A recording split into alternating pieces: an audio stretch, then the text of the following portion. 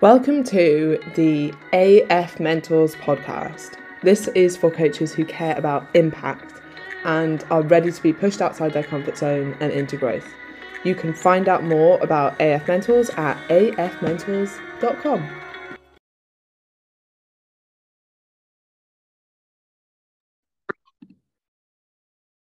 Now I'm recording. Hello and welcome if you're listening on the podcast. All you have missed is me faffing around and trying to figure stuff out. So we're here.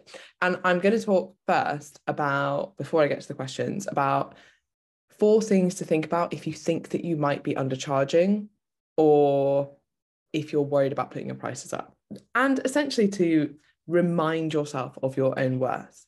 So number 1 is that things that seem like they are common sense to you are certainly not common sense to your clients. And it's easy to forget when you've been coaching for a decent amount of time that actually, like, discovering tracking calories or discovering flexible dieting is life-changing to people and actually like blows people's mind. Like, if you take yourself back to when you first figured this out and you're like, oh, it's not this mythical thing of like, we don't really know how people lose weight and there's all these different diets and you just need to keep trying them and figure out what works for you, but there's so much going on and one person will tell you something and then someone else will tell you something completely different.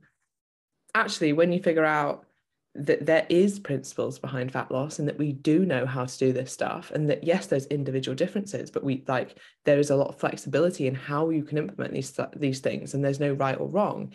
Like, that is genuinely life-changing. If you're coming from years and years of being exposed to like random diets that say that they're the only diet that works, and suddenly carbohydrates are going to give you type 2 diabetes and all this stuff, then that can be an incredible thing to implement into your life. So one, remember that these things that now seem like common sense to you aren't common sense to others. And something that I will add on that is that it's very easy, and I've caught myself out on this, and it's actually something I try to remind myself of frequently. And the person who I think is best at this, and what I'm talking about, is saying the same thing as if you've never said it before. Now, this is something that I didn't that I learned from Jamie Alderton, right? Not because he told me it was a lesson, just from watching him. So I worked with Jamie for I don't know how long, but I heard him tell the exact same story or the exact same example, or like, yeah, basically explain the same concepts hundreds of times as if they were new. And that's so important. It's so important that you're engaged in what you're saying, as opposed to like, you shouldn't be able to tell that this is the millionth time you've explained the scale weight. Like, you should be explaining it in a way that is new to a person, that you're still excited about, that you're still passionate about explaining these things.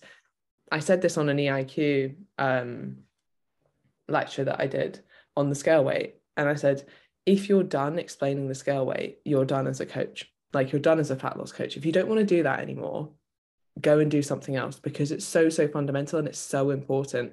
And if you think you're too good for that, or you're bored of doing it, or you don't realize the value in it, like, you're done as a coach. So that's the first thing, is remember that things that seem like common sense to you are not to others, and they can be hugely life-changing.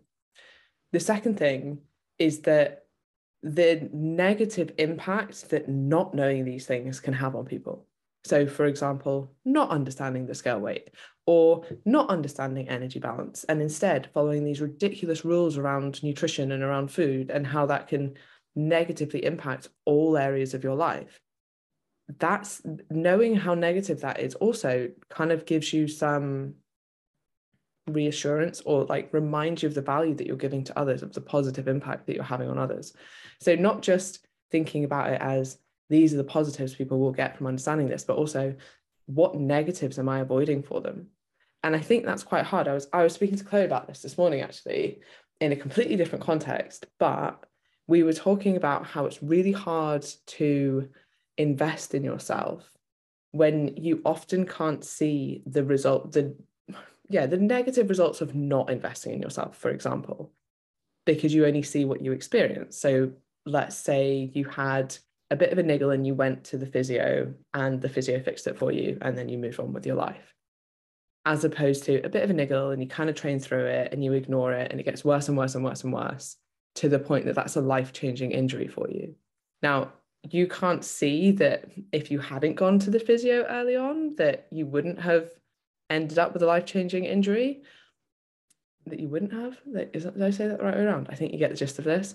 But you can't see these negative outcomes, but you do know that like that's the risk that you're taking if you don't invest in your health, if you don't invest in a coach, if you don't invest in mentoring, because your business on, like, who knows, if you hadn't invested in mentoring, maybe you would have given up on coaching. Maybe your business wouldn't have been viable and thus you'd be doing something else and you'd be unhappy working in a different job because you hadn't figured out how to run your business successfully. But you can't see that because it hasn't happened. I hope this makes some kind of sense. It was a bit of an epiphany to me today. I was like, yes, why it's so hard to invest in yourself is because you can't actually see what happens if you don't. And it's hard to see the benefit directly because it's not tangible. You can't measure it.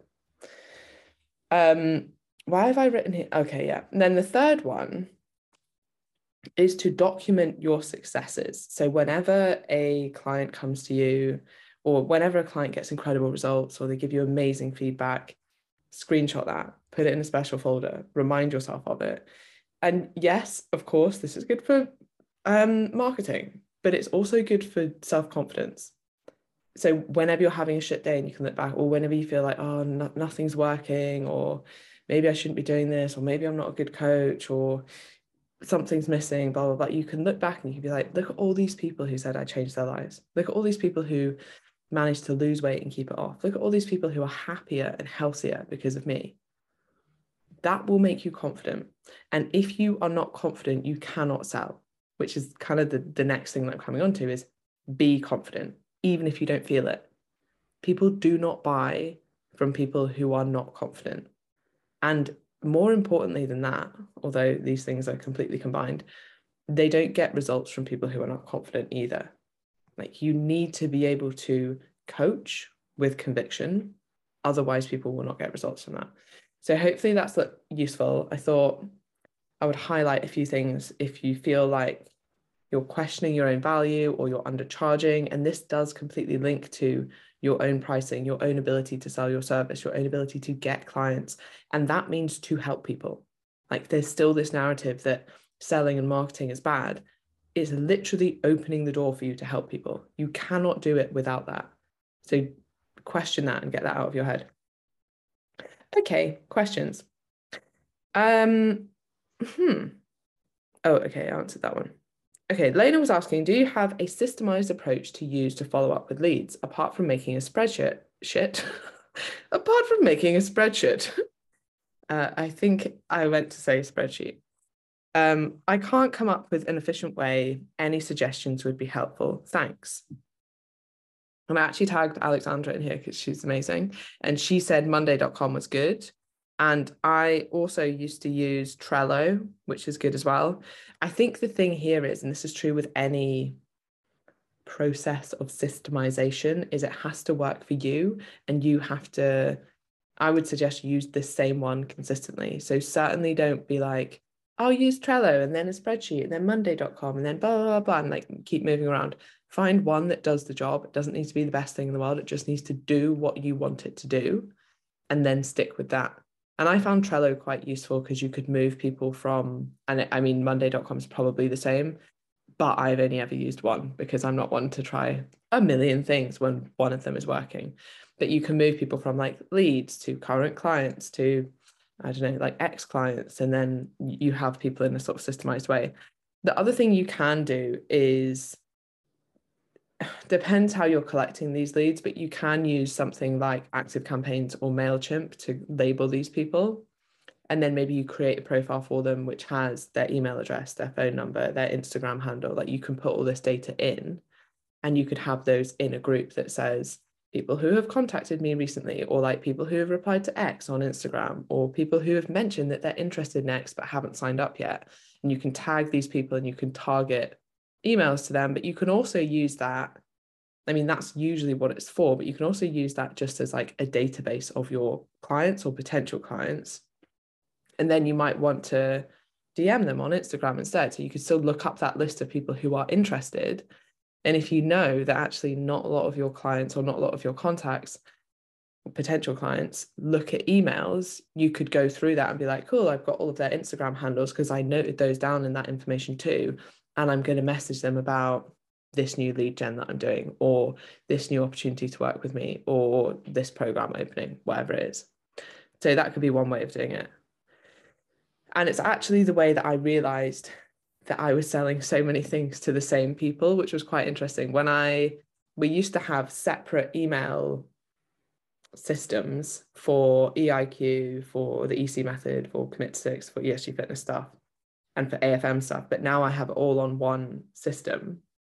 It's quite interesting when I go on someone's profile to see that they're tagged in like the EC method waiting list, and they've also done EIQ, and they've also are on AFM or something. And it's like, actually, most people have bought everything. Oh, and also they bought a journal because I can see that it's tagged in that as well. So that's quite interesting to see trends like that.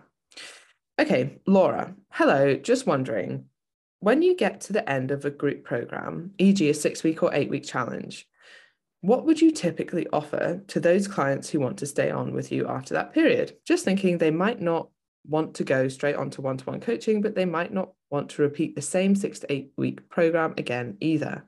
Just wondering what everyone does typically. So this is going to depend on a couple of things. Primarily, as usual, like your niche and who you want to serve and what their primary goals are.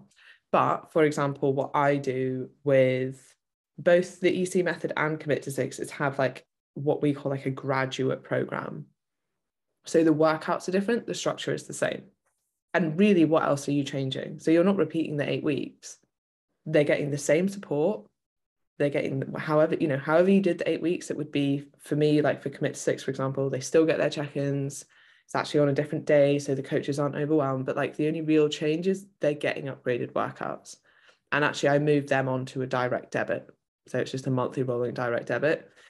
On the EC method, they just sign up for the next 8 weeks, but they're now tagged as a grad, which means they get different workouts because they've already done these workouts and they might get bored. But really, apart from that, nothing really changes because the support that worked for the first 8 weeks will work for the second 8 weeks and the third 8 weeks and the fourth 8 weeks.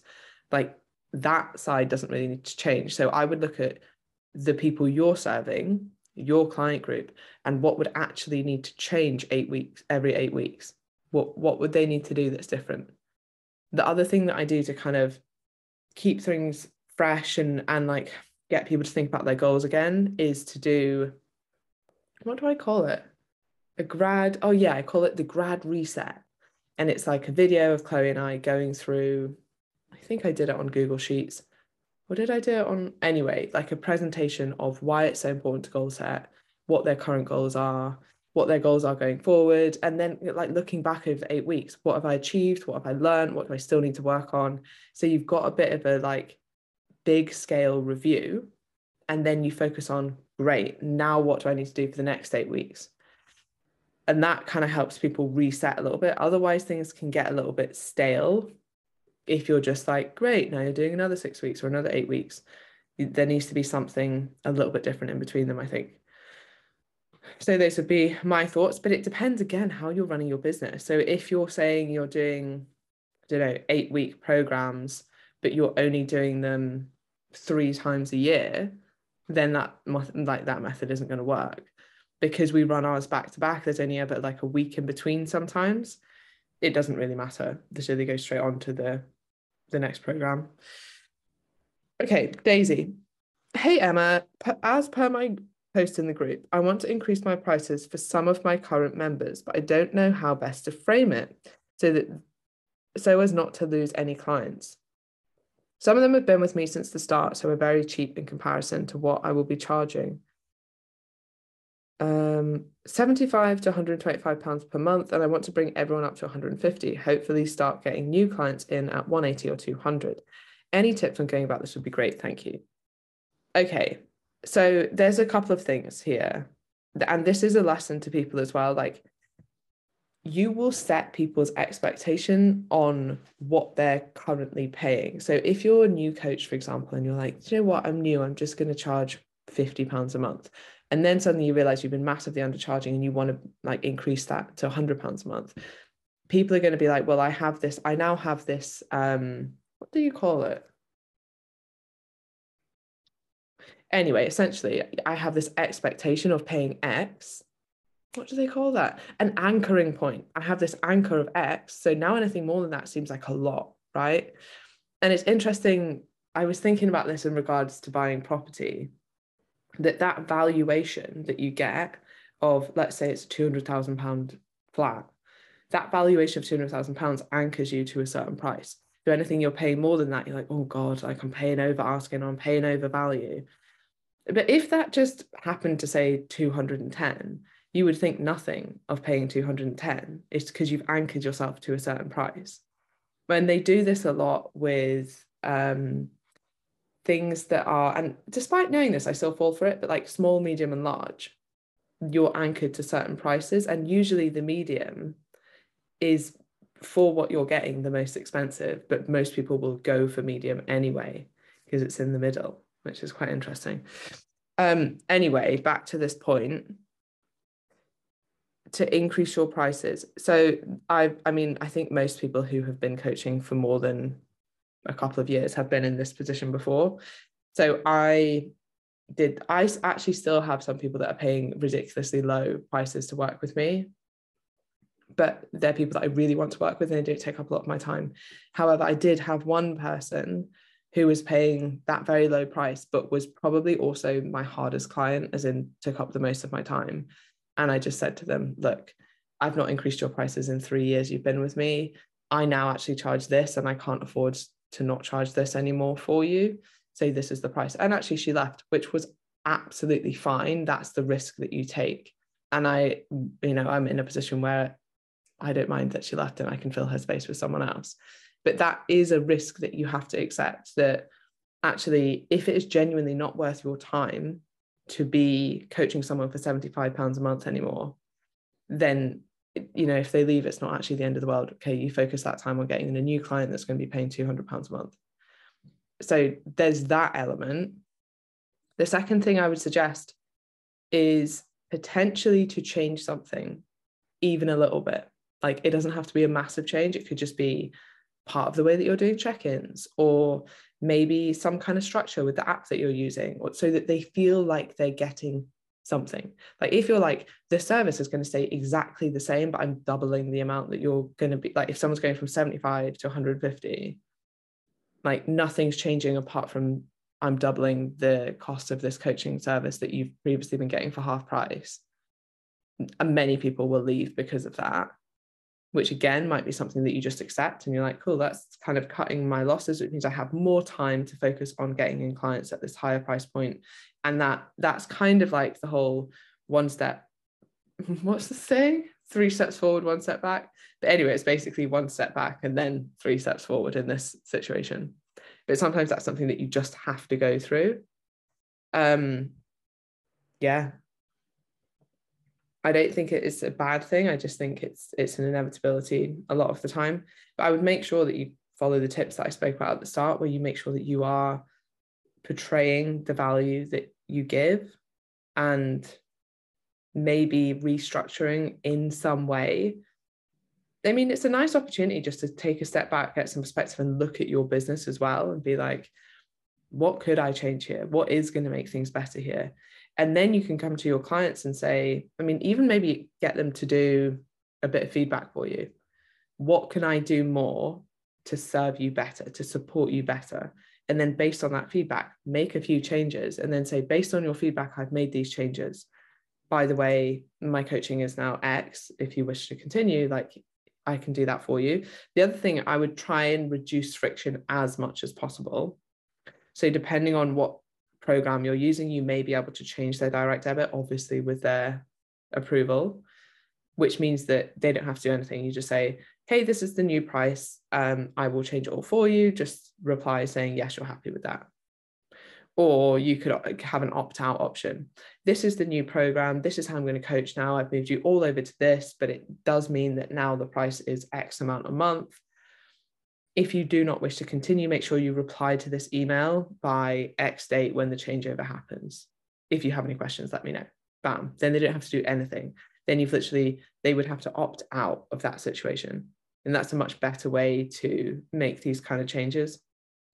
It's exactly what we did with the EIQ grads. So we're giving so much more value now, and we are like, the grads thing is freaking awesome. I'm so happy that we made these changes, and like I would 100% join it 5 times over if I wasn't already part of it. But like the value that we're getting now is incredible. But we essentially had an opt-out option. This is the changes that's happening. This is the price change that's happening. If you don't want to stay on, like, we will miss you, but you need to let us know by X date, and then we will cancel your membership. Fine. That's just how things work. And you know what? We did get a few people drop off because it was like a over 100% price increase. I think we went from like £35 a month to £99 a month, but it was also an over 100% value increase. And I think for what you're getting is still an incredible cost. Anyway, I'm not trying to sell EIQ here, but you know, if you're listening, maybe head over to eiqnutrition.com. Okay, Sophie. Hey, Emma, we touched on it. Oh, and by the way, because this is all about sharing, we did have people drop off EIQ, but our revenue is still up massively. So like in comparison, like the amount of people that dropped off was not to the point at which you would then not be making more money by increasing that price. Okay, Sophie. Hey, Emma, we touched on this in the masterminds, but do you need 2 accounts or 2 separate businesses for one-to-one and in-person PT? Confused me a little bit. I have a limited company in the early stages of online PT work. Thanks. So we spoke about this on the mastermind, more so for people that are reaching that threshold than, so you don't know. Sophie, no, you don't. It's something that you might want to consider, and I'm just being a little bit careful here because this could be misconstrued as like how to tax dodge. But if they are significantly different businesses, i.e. online coaching has nothing to do with your face-to-face coaching, then you could have 2 separate businesses, your online and then your face-to-face coaching, which means that if you met that threshold with those 2 combined, then, sorry, if you met that threshold with those 2 combined, you'd obviously have to pay that, which for a personal trainer is really shit, because you either have to pass it on to your clients, or what most of us do is just take the hit. Like, for a period of time, you'll just be paying 20% less. I mean, you'll just be earning 20% less. That it also isn't that many VAT deductible expenses that we have as personal trainers, especially not online. So it's a really shit situation, basically. I will say on top of that, and speak to your accountants about this, because you should have an accountant, there is a flat rate VAT scheme. And I think for personal trainers, it tends to be about 12%, depending on where you are in the world. But in the UK, I think it would be 12%. But you can only earn between, I think it's 85 to 120K the year that you go into that program. And then as soon as you start earning more than 280 grand, you have to pay full VAT. So that's like a kind of nice, it saves you 8%, which is nice. But I also think there are rules in regards to that, as in you can't claim any VAT back if you're on a flat rate VAT scheme, which still makes sense as a personal trainer, because as I said, there isn't really very much we can claim back. But if you have 2 businesses and you're not making it past that threshold, then obviously you wouldn't be paying VAT, you'd just be paying corporation tax. And then personal tax on anything that you take out of those businesses. But if you have any, so I actually quite enjoy the financial side of things, because I actually think financial advice is so similar to nutrition advice in many ways, because it isn't generic. Like, people want a generic answer. And then my flatmate is kind of in finance, and we speak about this quite a lot, because it's the same as someone, like, whenever I'm like to him, should I buy X? Like, should I invest in X? It's the same as like someone messaging me saying, how many calories should I be on? Without knowing anything about this person, like even what their goal is, what their height is, what their weight is, how active they are, previous dieting history, like nothing. I don't know anything about them. What calories should I be on? I don't know. How could I possibly know? Much like if you're like, should I invest in X? I don't know. I don't know what dependents you have. I don't know what disposable income you have. I don't know what you want from this investment. I don't know how long you want to invest this money, blah, blah, blah. Like there's so many factors that come into things. Slightly different for this, but like tax is the same. Like there are many ways that you can do different things with the money in your business, or you can be like a sole trader. And for some instances, it's better to be a sole trader. It's better to be a business. It's better to have numerous businesses. It might be better to put money into a pension or not put money into a pension, or start a SaaS or not start a SaaS. Like there are so many things, but they're so individual to you and to your, like, to the context of you. And I think it's actually, it just reminded me going through this process myself of how you would coach someone. Like it isn't one size fits all. Like the principles might be there, but depending on what your specific needs are and what your goals are and what your timeline is, like all of these factors are going to be slightly different. Haley's saying just joined EIQ, can't wait. You're gonna love it, gal. Right.